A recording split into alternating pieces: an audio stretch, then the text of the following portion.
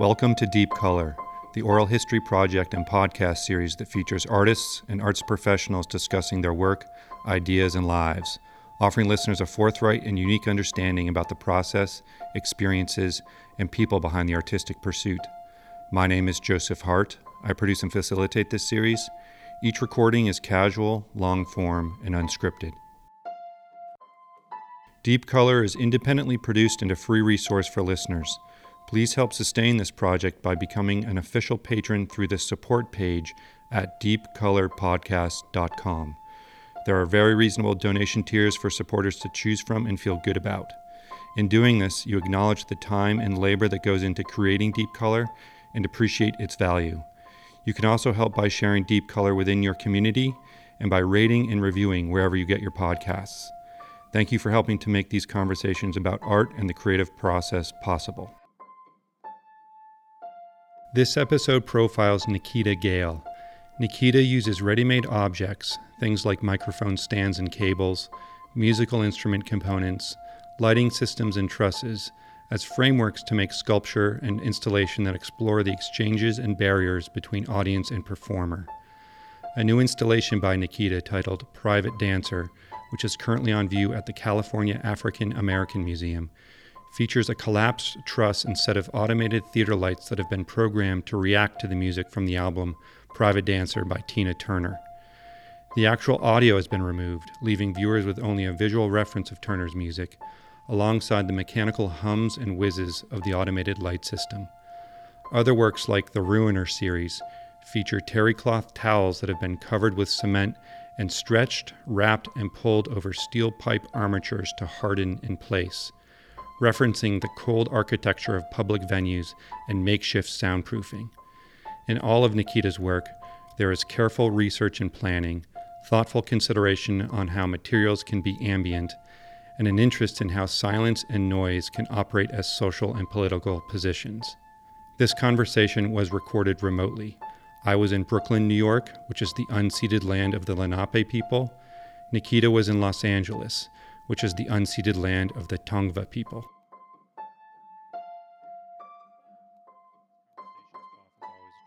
But I thought it would be interesting to talk about live music experiences. Your work often uses the gear and spectacle of live performance as gestures, things like mic stands and musical instruments and lights and stage equipment. It's a basic question, but can you talk about any formative concert or performances from when you were a kid? So, formative concert experiences. Okay, the first one I barely remember. I remember like being in the parking lot either before or after this concert. But when I was like, I must have been 6 or 7 years old. And uh, my parents took me to a California Raisins concert. Oh man. Do you Like people remember in that moment costumes. when, like, yeah, the Yeah. California Raisins were on tour and it was like these people in costumes? I remember that. I don't really remember anything about it besides just the The visual, the probably. visual, Yeah. but I was so young. What type of But the you don't remember, but I'm just like, what type of music did the California Raisins play? Like Beach Boys or something? Well, they played that "Heard It Through the Grapevine" song. Oh, That was the thing. That was the one they would. I don't know. That was their go-to. yeah. I mean that conceptually makes sense. Yeah, yeah. It was like early conceptual art, There you really, go. think about it. And so, but the next concert, which is like the first big pop concert, kind of like stadium style concert I went to, was when I was 8 years old. Um, and I also spent the early part of my childhood in Alaska. I was born in Anchorage. And so this was at the stadium that's not really used much anymore in Anchorage, but it was an MC Hammer World Tour concert. And so it was MC Hammer and TLC and Boyz II Men opened for MC Hammer. That sounds like a pretty good show. Yeah. I mean, the bummer was that TLC was supposed to perform that night, but I think T-Boz, like someone was sick, and so it was just Boyz II Men, but it was still incredible. Yeah. And I Um, imagine there was quite a production around those performers in terms of like staging and yeah, lights and yeah, the whole nine. absolutely. Yeah. And I was looking at some early footage, like footage from other tour dates of that tour. And it's really interesting to kind of notice how dark the arenas were, like on the audience side, because nobody has cell phones or anything. So it's just this completely black space surrounding the stage, Yeah. um, which, you know, I think there's a like a really important component or like relationship or role of darkness in relationship to these kinds of performances too, like what that implies um, in relation to the stage or like what you're seeing. Um, but yeah, that MC Hammer concert. And I went to that concert with a family friend who she and I were around the same age. She was the like another goddaughter of my godparents. And she was deaf. And so I remember like when we would play together, she was teaching me like American Sign Language, just like the alphabet. I remember going to this concert with her and us discussing like how she would be experiencing the music. And she basically explained that she would like she experienced the music mostly through the vibration. Yeah. I Like was going to say it's probably physical, right? yeah, it's like a Yeah. very physical experience, which is what sound is, you know. But as an 8-year-old, I didn't know that. But it really kind of shifted how I experienced that show too. Hmm. Like I felt like I was much more aware of what the sound was doing to my body, just out of a curiosity of like what her experience was Yeah. with That's the show. great. That's Yeah, great. yeah. Last kind of question connected to this stuff. Mhm. Um, do you play any instruments? I do play instruments. Yeah. Yeah. Yeah, my mom was a music teacher for most of my childhood. So she was a piano teacher specifically. So I really resisted learning piano. Yeah. Piano's Like probably not the one. yeah, it's like not the one. It's just like early rebellious streak. But I did like I basically started teaching myself how to play guitar when I was maybe 15, 14 or 15. And a lot of that had come out of um I don't know, this kind of thing that was happening, I guess, in the late 90s, mid to late 90s, where there are all these like women musicians playing guitars. And there was something about like even having that image or like the point of reference that really, I think, prompted me to pick up the guitar. A lot Yeah. of like PJ Harvey PJ at Harvey. that Yeah. So point. I was thinking, is this acoustic or electric? Yeah, it's actually both because it's like acoustic, it's like Sheryl Crow. Strong Enough was the first song, the first riff I taught myself on acoustic guitar.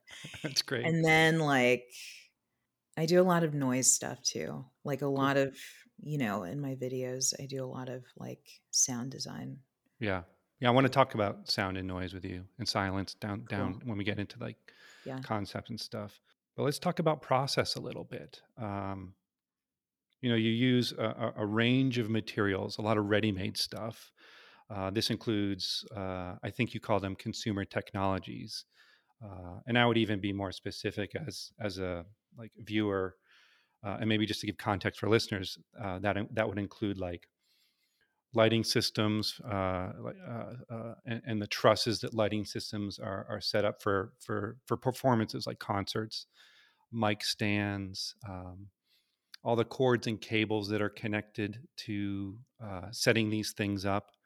Um, and then there's other works, and musical instruments are actually gestures in your work too, right? And I feel like foam or packing foam as an object is in there as well.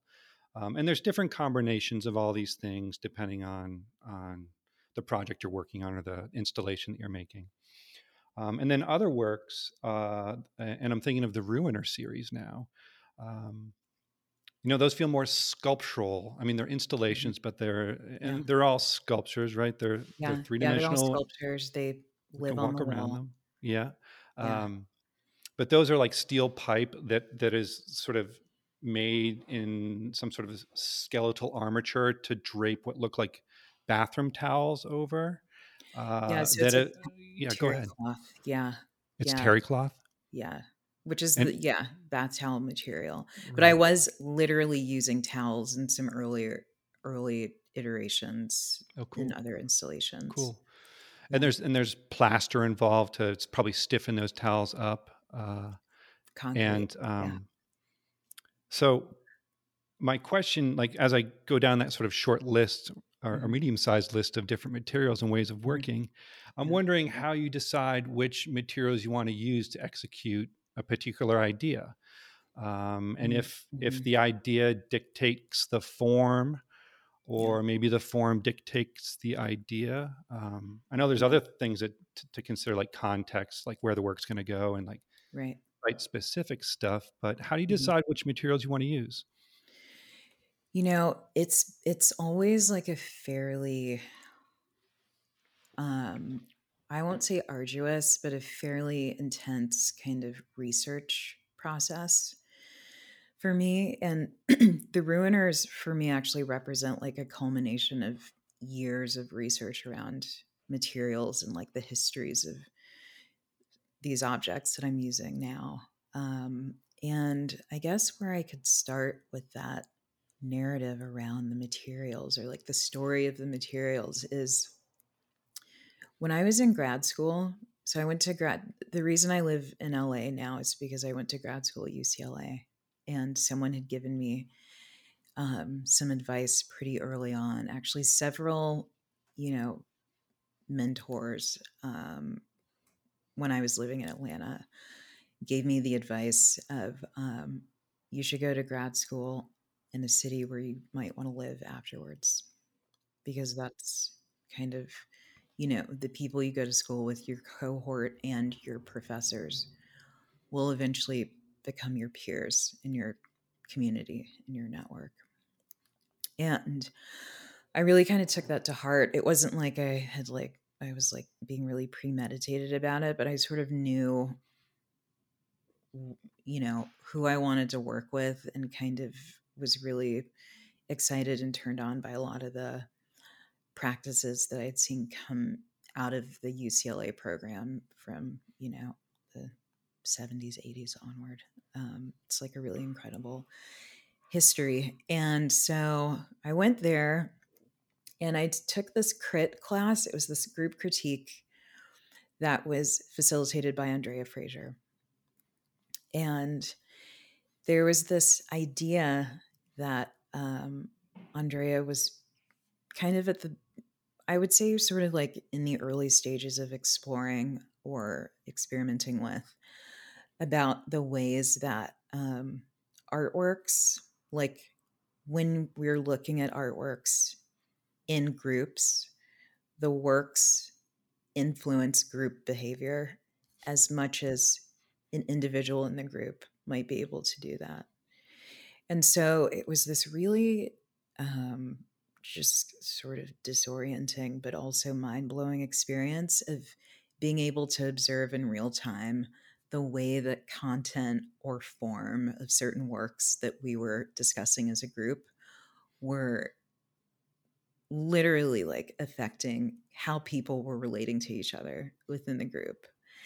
And so it kind of started to open up this line of inquiry for me around the ways that materials and objects and spaces, despite how ambient they may seem in a space, are actually influencing how we might be relating to each other. And so, like, I'm really interested in this idea of ambient materials or like ambient objects, like a mic stand in a studio, or um, you know, the like shitty bath towel that gets tucked under the door for like DIY noise cancellation. It's like all of those materials, and like we can get into larger conversations about like architecture and how that divides space and guides certain types of movement and relating. But that experience in grad school really prompted many of my current interests and explorations around not just audience, but also like recording technologies, and how like a recording technology, like the studio, like as like a site of recording, bears some resemblance for me to like the the placement of a sidewalk or something. I'm kind of like rambling a bit, but so I ended up going in a lot of different directions, like with some of these lines of research. In 2018, I started looking at all these images of like like early rock concerts and the Hmm. crowds and how the crowds were being contained. But it was also pairing those with these images of like what I recognize to be very mainstream, recognizable uh, depictions of dissent or protest. Because it was like right after Donald Trump had been elected, 2017, 2016, 2017. And I just felt so not surprised, but just I was more surprised by the shock that I was witnessing people have around Trump's election. It's like nothing about that is surprising. Like if you're just aware of how fucked up and racist nearly every institution that people rely on to like maintain society is. And so um but like people were in the street and like, they're protesting or whatever, and I just felt like I felt very pessimistic.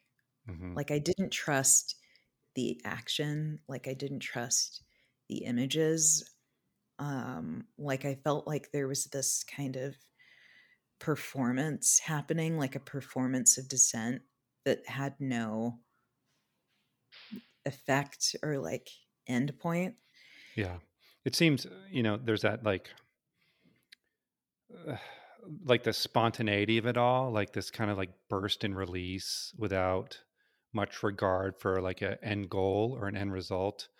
Almost like, I mean, since we're talking about like the language of a concert or like a protest, it's like the sometimes what happens when certain types of music hit us, the thrash, the dance, the mosh, the circle that forms, and it's like unplanned and unorganized. I know it sounds like a little bit of that in there. Yeah, yeah, no, absolutely. And Hmm. like it's great that you mentioned, organization, because this is where my interest in barricades first started too. Because in a lot of those images, one of the common objects that shows up is the sort of like ready-made bike rack barricade.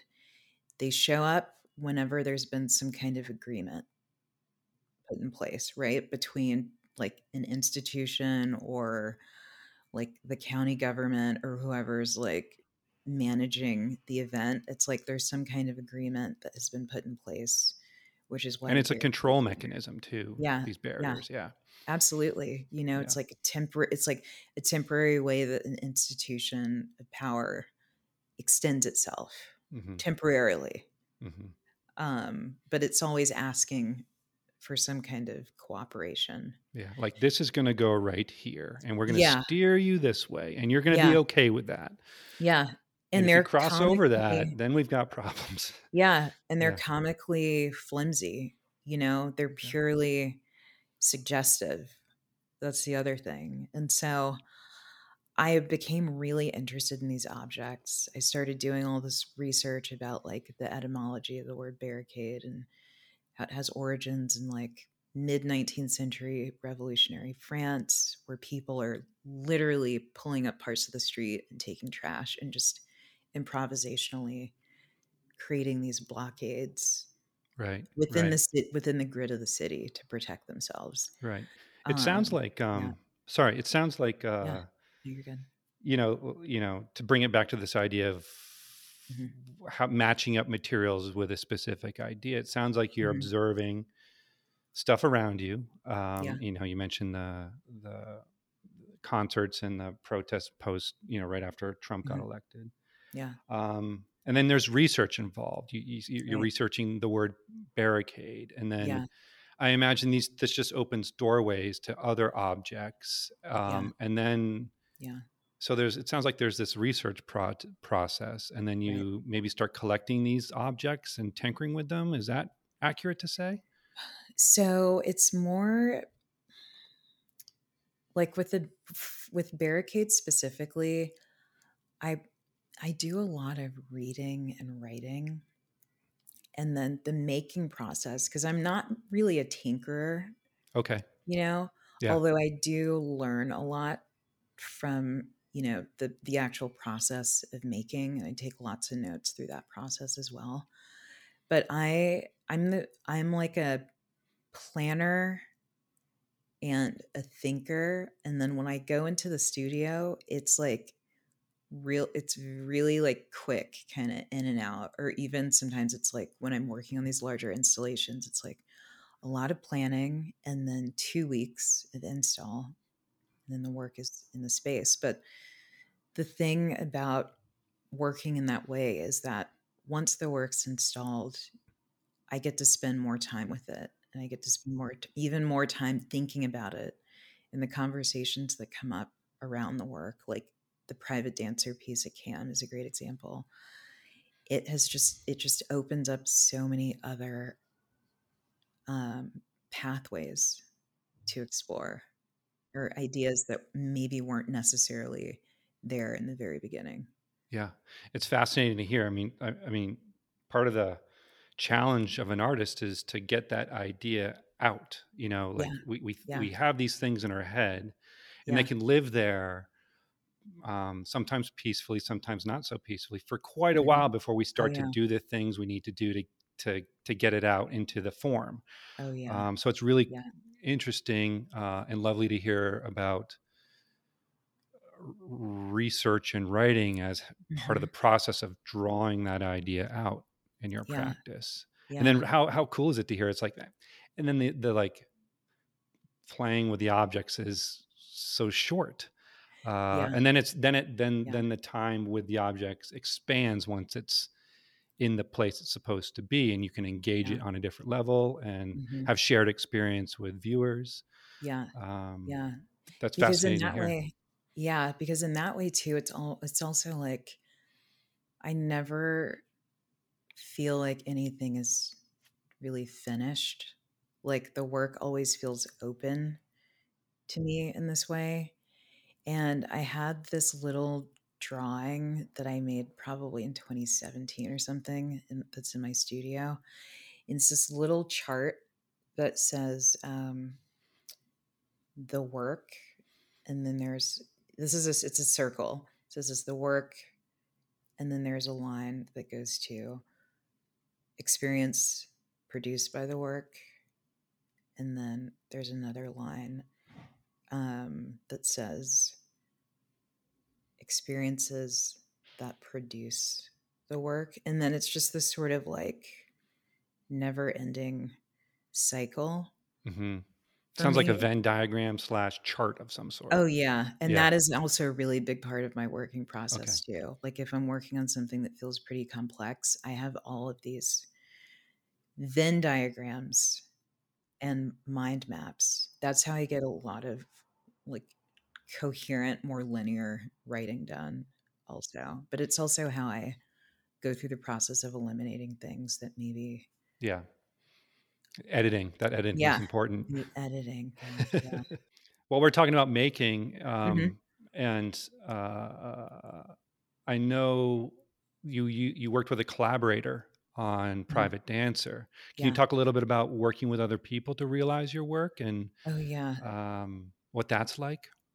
Yeah, absolutely. It's, 20 I feel like 2019 and 2020 were really good years for collaborating, like, having the resources to actually, like, collaborate and fairly compensate people for their technical skills also, um, has been really great, because it's always you always know this in your head, but then when you experience it, it's also just really incredible, but working with other people will almost always produce better work.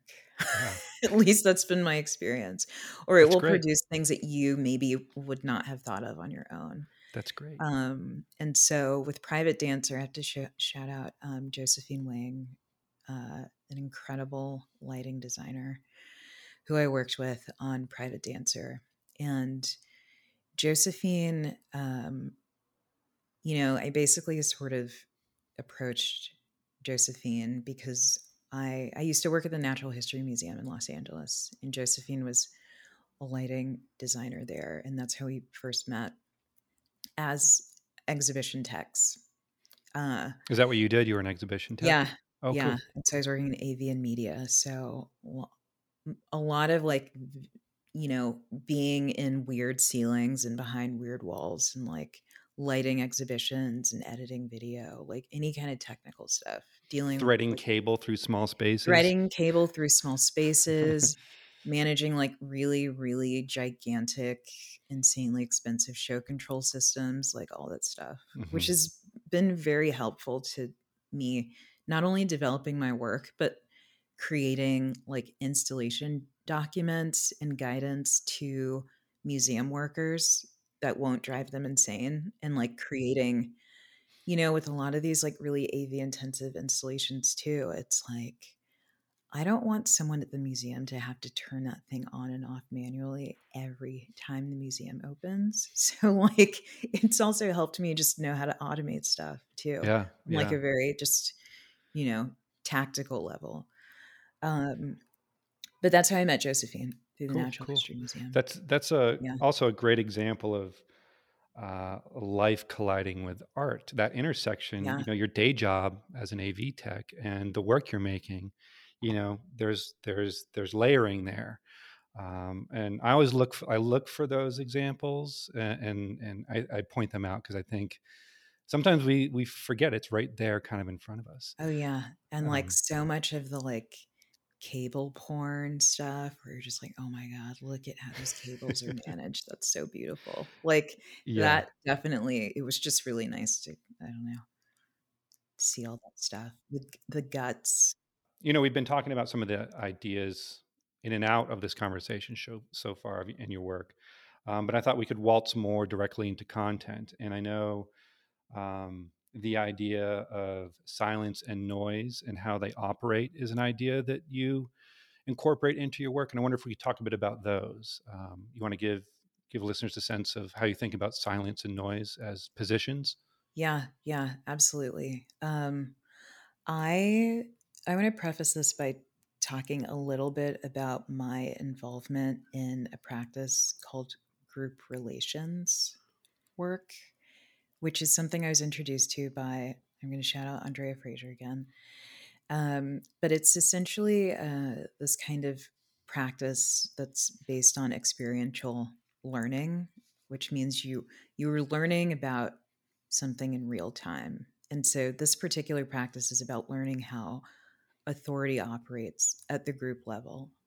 It was started like shortly after World War II when a number of people in Britain were like, how does something like Hitler's rise to power happen? How does fascism happen when there's so many people who disagree with it? And the answer is often that people aren't speaking up, and that creates this kind of vacuum or scenario where these loud voices get to take up more space and are given more authority. So silence operates as a kind of collusion with whatever the shitty thing is that's happening. And I feel like that kind of points to a primary interest I have in silence, like this idea of silence as collusion, but also, from like a more kind of like radical political standpoint, I think silence also is very ambiguous in terms of what it might be communicating. Silence could mean exhaustion, it could mean planning, um, it could mean, you know, being so overwhelmed by anger or fear that you're rendered silent. And so I'm also interested in that idea of silence as something that is a way of taking up agency or control of the situation, but it's also something that can be imposed on specific groups or voices, something imposed by the environment or the structures surrounding those identities. What about noise? So there's a little bit about silence. On the other side of Hmm. that is noise. Yeah. Oh my gosh, there's so many places I can go with this. You know, noise, I feel, also has a similar uh, character to silence. It has a cloaking effect. It can operate as like a cloak against a certain type of surveillance or watching. Um, Noise is also extremely subjective, right? Like there are things that might sound like noise to me just through my kind of social, cultural conditioning that may be completely legible to you, you know? And so with noise, there's also this way that it points to questions around what is legible or what is illegible and what gets rendered or identified as noise. Um, and there's a really incredible sound theorist, Michel Chion, who wrote this book, Sound, in the 90s. It was originally written in French, and then it was recently translated in like 2015 or 2016 into English. And that's one of those books, how you have those things you just always go back to. It's Oh, always just absolutely. out, Yeah. it's always just in my bag or like on the couch. That's like one of those books for me is this book because he talks a lot about the kind of like cultural, social ways that relationships to sound and noise are cultivated. Right, right. I'm thinking, we've been talking about crowds and audiences, and I'm thinking the sound or noise that an audience makes, and within that, I mean, it's kind of that's the cloaking, maybe. Like you can't hear any one particular thing. It's just a wash. But within that, there are specific voices saying something. What a powerful idea! And then, Yeah. Yeah. it makes sense to me as an observer of your work and reading about your work that you're using objects that are allegorical in these ideas. The mic Mhm. stand, Yeah. um, for Yeah. objects that connect to some sort of performance or Hmm. spotlights, things that highlight or amplify a Yeah. performer. So it all collides in a really lovely way. It's funny when you mentioned the noise of the audience because in 2019 I spent the summer at Skowhegan as a participant, and I did this. I don't perform. I'm not a performer, but I was just experimenting with some stuff. And I did this presentation. I'll call it a listening session where it was a 10-minute piece where I played like extremely loud compositions that lasted about a minute. And then the composition would just completely stop. It was almost like the sonic whiplash, and it would be totally silent. Was it musical? No, it was Okay. all very like, there was no rhythm or Okay. anything. It was all fairly loud. Like a lot of it, I described it as like the sound of being sucked through a jet engine or Okay. something like these really noisy So more noise based. compositions. Yeah. Okay. Yeah, more noise based. Okay. But then they would completely shut off and you would just be left with the sounds in the room. And it kind of created these interesting shifts in scale where like the sound of the audience became a part of the work. And of course, I was thinking about like John Cage's 4 minutes, 33 seconds, like this idea of duration as a container for the work and the way that silent, like there's there's no such thing as actual silence. There's always something to be heard unless you're in an anechoic chamber or something. But Right, right. yeah. Um, Maybe we could just bookend this section, spend a few minutes talking Yeah. about the piece "Private Dancer," and Okay. I want to point out to listeners that they should check out the conversation that you had with Cameron Shaw, the now director and curator at CAM, which is Yeah. the California African American Museum. And "Private Dancer" is kind of it's an object, and it's a piece that deals directly and indirectly, correct me if I'm wrong, with Tina Turner, the Yeah. performer, Oh and yeah. you My incorporate North the Star. sound. Yeah, your North Star. That's right. She's a bit of a muse for you. Uh, Yeah, it's weird. I was like, huh, I've been making a lot of work about Tina Turner. Maybe I'll just lean into this. yeah, but you incorporate the idea of silence Hmm. in that work pretty specifically because Yeah. the lights that are attached to the trusses are sequenced to Hmm. the soundtrack Yeah. of the record "Private Dancer." Yep. But Yep. the viewer, when they look and experience the work, can't hear that soundtrack. So there's like a visual cue Hmm. to the soundtrack, but no audio cue. Right. Right. Um, Yeah. and I think that's like a really great example of kind of the give and take of noise and the give and take of silence. Yeah. Because like you say, like even when there's no noise, there is still noise. You can hear the clinking of the lights. Right. And Yeah. I mean, I've only been able to watch the videos because I'm in New Hmm. York, but Yeah. I feel like I hear the whiz of the cooling fans and the It's lights as fairly well, loud. Yeah, which is an eerie sound. it Once is. you like understand Yeah. what the work is and you hear this Hmm. whizzing, Yeah. really evocative in a jarring, maybe not jarring, but it's sharp. There's a sharpness in there for me as a Hmm. viewer. Oh yeah.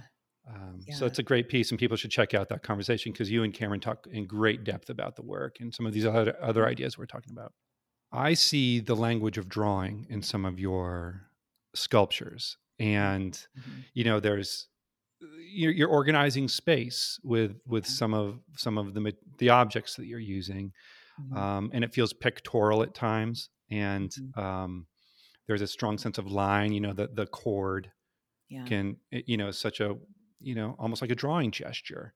In fact, I've even shown pictures of some of your work. Is it Interceptor, the work that you showed Oh at yeah. at At Martos Martos. a couple Yep. years ago? I've Yeah. showed that to drawing students as an example of how drawing can be more than just two-dimensional. This is my setup to ask you about colliding the formal with the conceptual and how Mm-hmm. much you consider the formal while you're assembling these or constructing these, whatever word we want to use.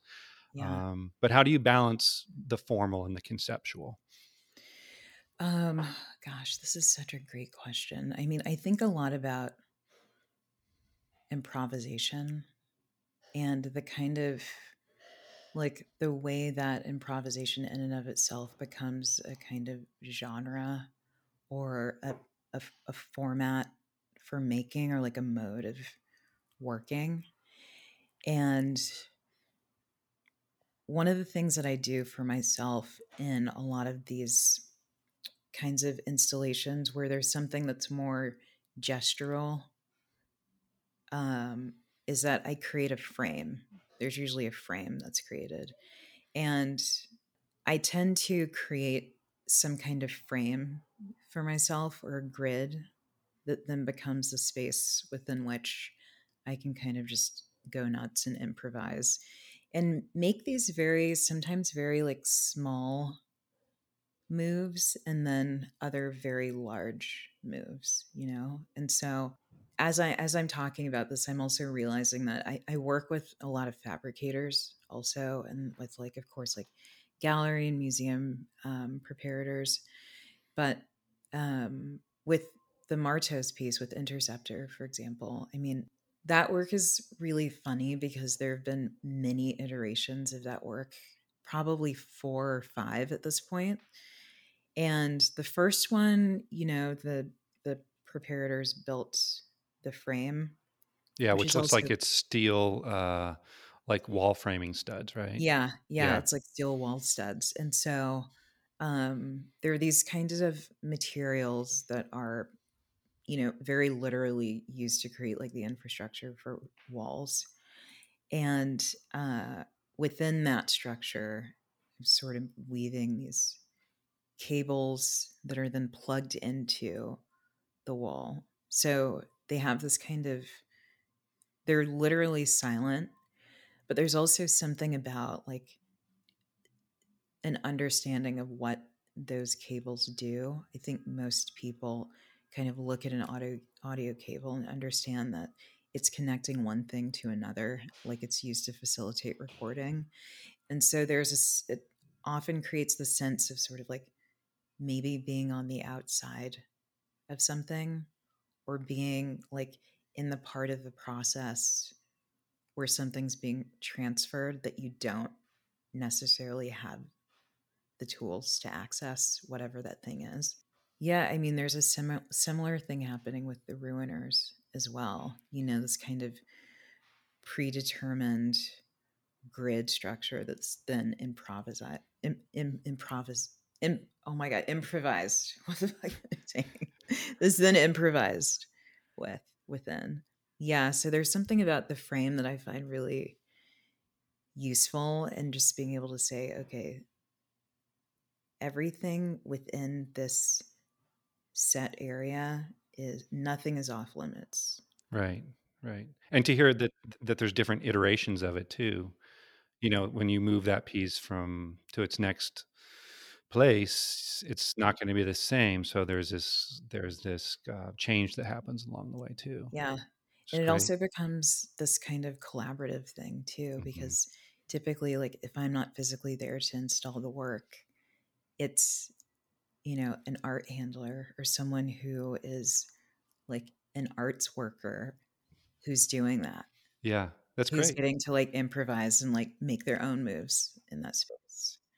I think talking about sort of how we operate as artists professionally and is an important topic. And I'll speak for myself. I love hearing how other people do it. I know listeners of this project love hearing about it.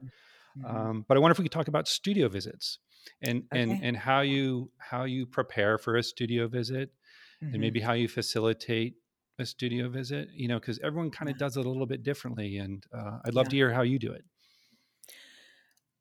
This is a great question. It's funny. I used to have this very like stringent, formal way of doing studio visits where I would have like a printout of my CV and like recent press and contact information. And there was like a little takeaway folder that people could take with them after the visit. And I was always really nervous. And I tried to talk about every single thing because I didn't know what people wanted. Um, and this is like, you know, immediately after grad school, sort of like 2016, 2017, maybe even 2018. I think just because, just through the sheer like frequency of visits, and also from just like having more conversations with my friends and starting to feel a little bit more confident in my practice, I let a lot of that more formal stuff go. Like I try to now, like if I have a studio visit, my hope is that like in a perfect scenario, it just feels very more conversational. But it depends on who the meeting is with too. 'Cause that really shifts the tone because like sometimes it's like a curator comes to your studio and you just feel like you're tap dancing for an hour, or like, Which is way you know, different than when an artist comes over. oh yeah, like those Quantifiably are my different. favorite. Yeah. So less formal, more It's formal. conversational. Yeah, Um, because it's like I start to get nervous when I try to mhm. make things overly formal too. Yeah, yeah. Do you like stage your studio? Do you like pull out specific works? Do you hide other works? I mean, that sort of editing, you know? Yeah, Yeah. I just had a studio visit a couple days ago where somebody came by, and I should also mention my studio is really small. It's, Okay. like, tiny, so I only use it to make work. I'm not in there pondering or researching, you Right. know? It's just, like, really dusty from all the concrete. It's just, like, not so it's like a small, like, production space, Yeah. and, so I don't really clean up. I mean, I might clean up a little bit just so it doesn't look like a total dump, but for the most part, I warn people, I'm like, "Just be warned, this is where I make this is my messy space that you're coming into." So I've wiped off one chair that doesn't have any, like, gray dust on it, and that's where you can sit, and then we can, like, look at this. And, like, typically, I will maybe have one thing that's in process there because it's like I'll make something and then, like, it leaves the studio, and Mhm. so it's, like, nice. I think it's nice to have people come in and see something that's sort of in process, and we can kinda talk through, what's Right, going on. right. Yeah. Yeah, my rules are sort of I'm not so excited about staging. I think there's like Mhm. honesty is really important, and I Yeah. think you should do what feels right for you. Yeah. And Yeah. I don't know, I think whenever I try and be someone I'm not in a studio visit, be that Mhm. like I'm really this, right? Yeah. Whatever this Yeah. is, it just Yeah. doesn't work Yeah. for me and I feel rotten at the end. So, Yeah. I mean, I Yeah. identify with like being less formal. It's hard though because when you're first kind of starting out, like you want to Mhm. do whatever it takes Right. to No, stick absolutely. to stick in the mind of whether it's a Absolutely. gallerist or a curator, you want to stick. Yep. Yeah. Um, Yeah. but I think the best way to stick is maybe to like be yourself and talk about life, talk about things around the work, not Yeah. just the work. Talk about you know what's going on, and not Yeah. dissimilar from what you and I are doing in this conversation. Yeah, Yeah, totally. yeah, And, like, that being yourself part is so important because I just think back to some of the visits that I had when I was just so anxious about making a good impression and trying to kind of align my performance of myself as an artist with what my fantasy was about what this other person wanted. And it's yeah. just always a disaster when those Yeah, things yeah, it's true. happen. Yeah. It's true. There is a lot of theater involved. It is Yeah. performative, Yeah. and we're trying to guess the needs of someone else sometimes. And Yeah. maybe what I'm arriving at in this conversation is stop guessing about what they Mhm. need. Think about what you need. Yeah. Yeah. Pull it back a It's little like bit. dating or It is. something, I mean, you absolutely, know? It's absolutely. like dating. It's really just, like, Yeah, uh, stressful, yeah, not super fun, but it can be fun with the yeah. right person. What about securing or chasing down showing opportunities? How Mm. are they? Mhm. I mean, at this point, I imagine they're kind of coming to you. But how did you start? Mhm. Oh my god, I love this question. So, my friend P and I, we, like, text each other all the time, and a couple weeks ago, I can't remember what I was doing, but somehow I had searched something in my inbox, and I found these old emails from, like, 2010 where when I was living in Atlanta, like, I started out as a music photographer, and then I, started, like, taking more conceptual images, and I was labeling myself as a conceptual photographer, Oh and so wow! I was kind of feeling myself, I was like, "These photos are pretty good. I'm gonna try to get a show." Yeah, And so I found some of these emails where I had created a little portfolio, like a little zip folder, and I was just blind emailing gallerists around Atlanta, like, being like, "Hey, I thought you might be interested in this yeah, work," because I didn't know I didn't know what I was doing. yeah. So you'd But recommend not don't do that. I recommend, I mean, not doing that, but it's just like everyone responds to things differently. I mean, I feel like the gallery scene is so broad now. Like there's some galleries who might respond to that. I don't know. But uh for the most part, like I feel like show, my first like photo show, I don't know if it came out of that. I think it was more like I had done a residency and then this gallery in Atlanta called Poem 88 gave me a solo show after I like showed them the work, but I can't remember how that.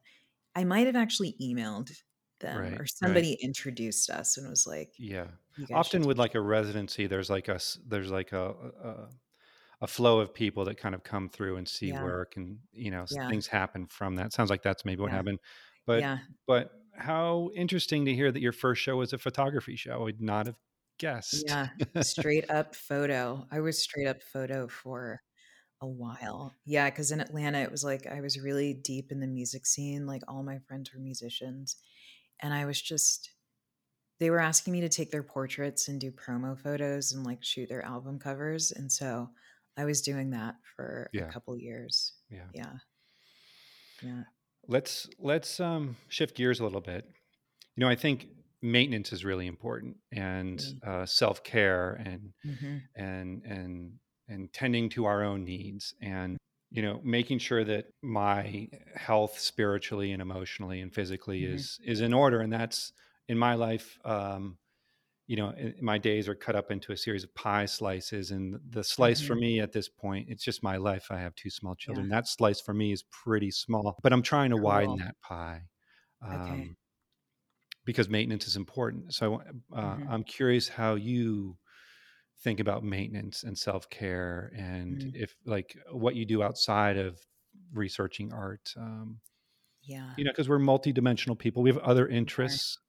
Yeah. And when I put it out like that, what do you think on self care and maintenance for artists or for Yeah. yourself? I really love this question because um, I think it's really hard sometimes, especially in like the social media realm that so many of us traffic in just to support and promote our work. It's easy to think that there's nothing else outside of that, at least for other people. But I'll start out by saying I think it's really important, especially for artists and creative people, to talk about not just mental health, but also like physical health.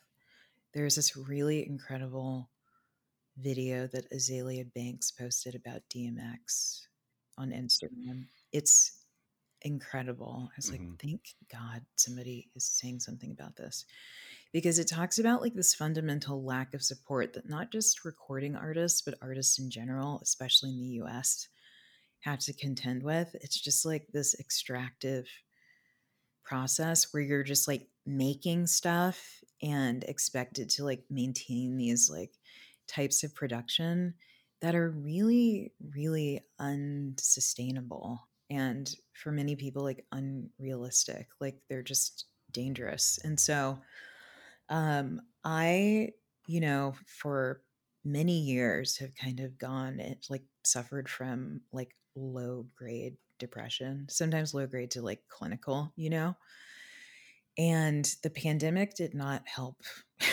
with that situation at all. Um, but I have recently kind of been paying a lot more attention to how I structure my time and also like tuning into what time of day my brain is doing what specific thing and planning my activities around my body and like what my body's doing and like what the optimal times are for certain things. And like I'm extremely grateful and privileged to be able to plan my day and my schedule in that way. But yeah, it's taken me a really long time to kind of get to that point. And I should also mention, like, I'm sober. I've been sober for over 11 years now. So, the issue of, I think, like substance abuse, especially among artists, is a really important topic and something to think about. Yeah, I have all these like self-care regimens now. It's like before I even touch my phone or look at an email, I've been awake for like 3 hours. I've meditated, I've exercised, I've had breakfast, That's great. I mean, I've 3 hours journaled. before you touch a screen. That's It's amazing. really Yeah. important. I mean, just like on a cellular level. And this is like very recent. Same thing when I go to sleep. I try to have my phone like nowhere near the bed for like an hour before I go to sleep. So I read.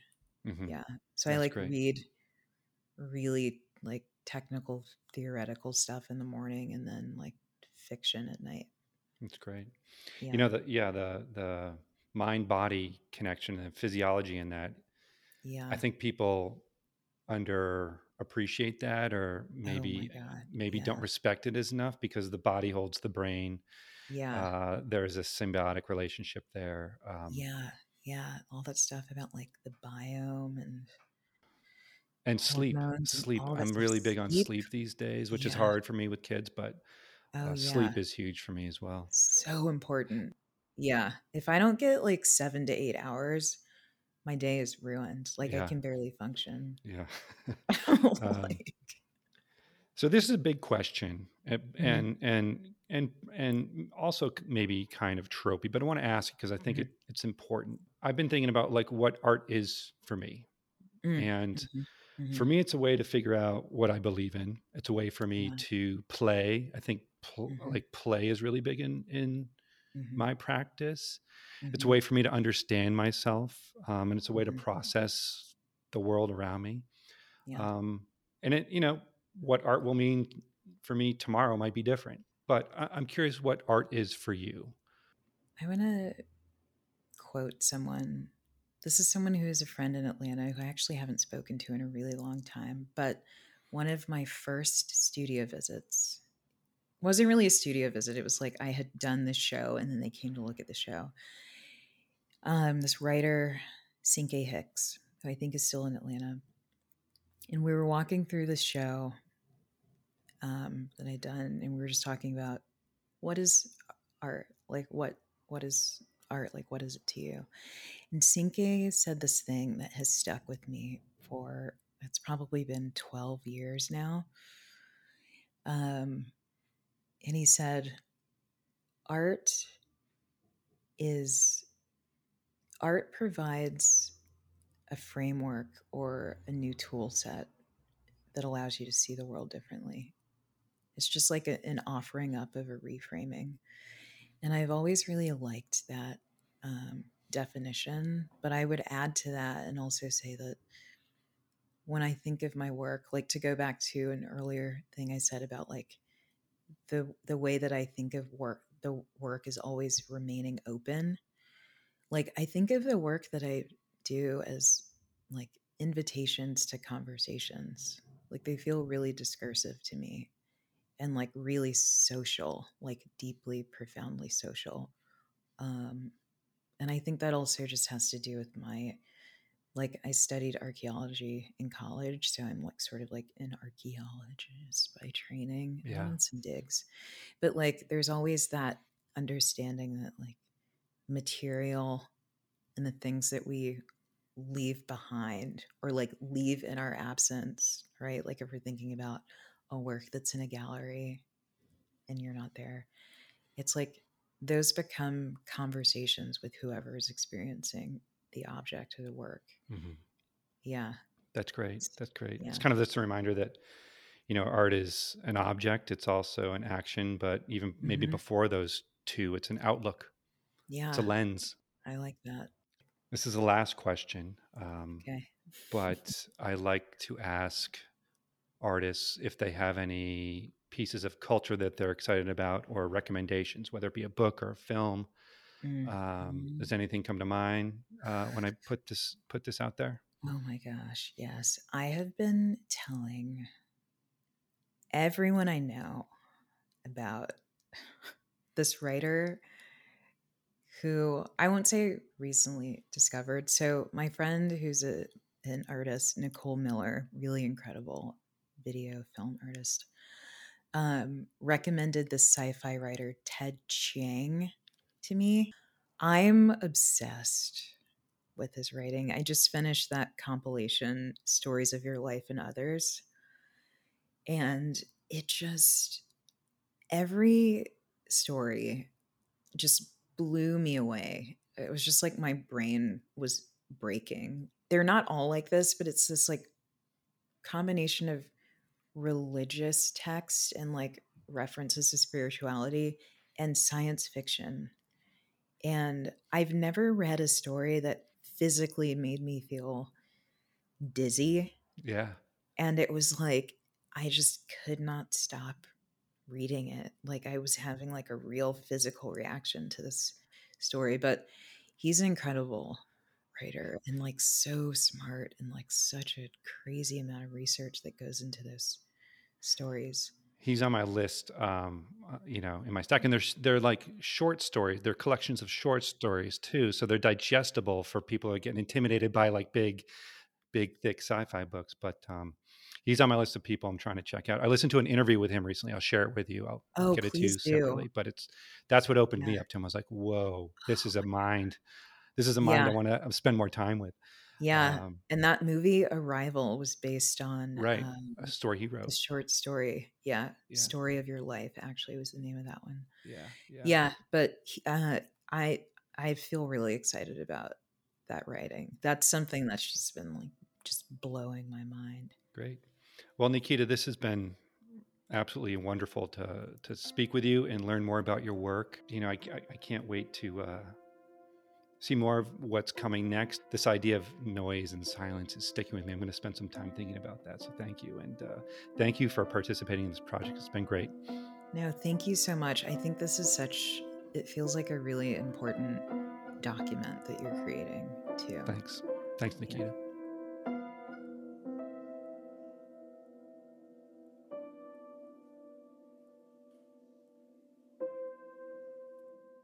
We've made it to the end. A quick reminder that you can learn more about each contributing artist, find links to their online portfolios, and access the archive of past recordings by visiting deepcolorpodcast.com. Be sure to share this project within your community and rate and subscribe in the Apple Podcast directory or wherever you get your podcasts. Thanks for listening and check back soon for a new episode.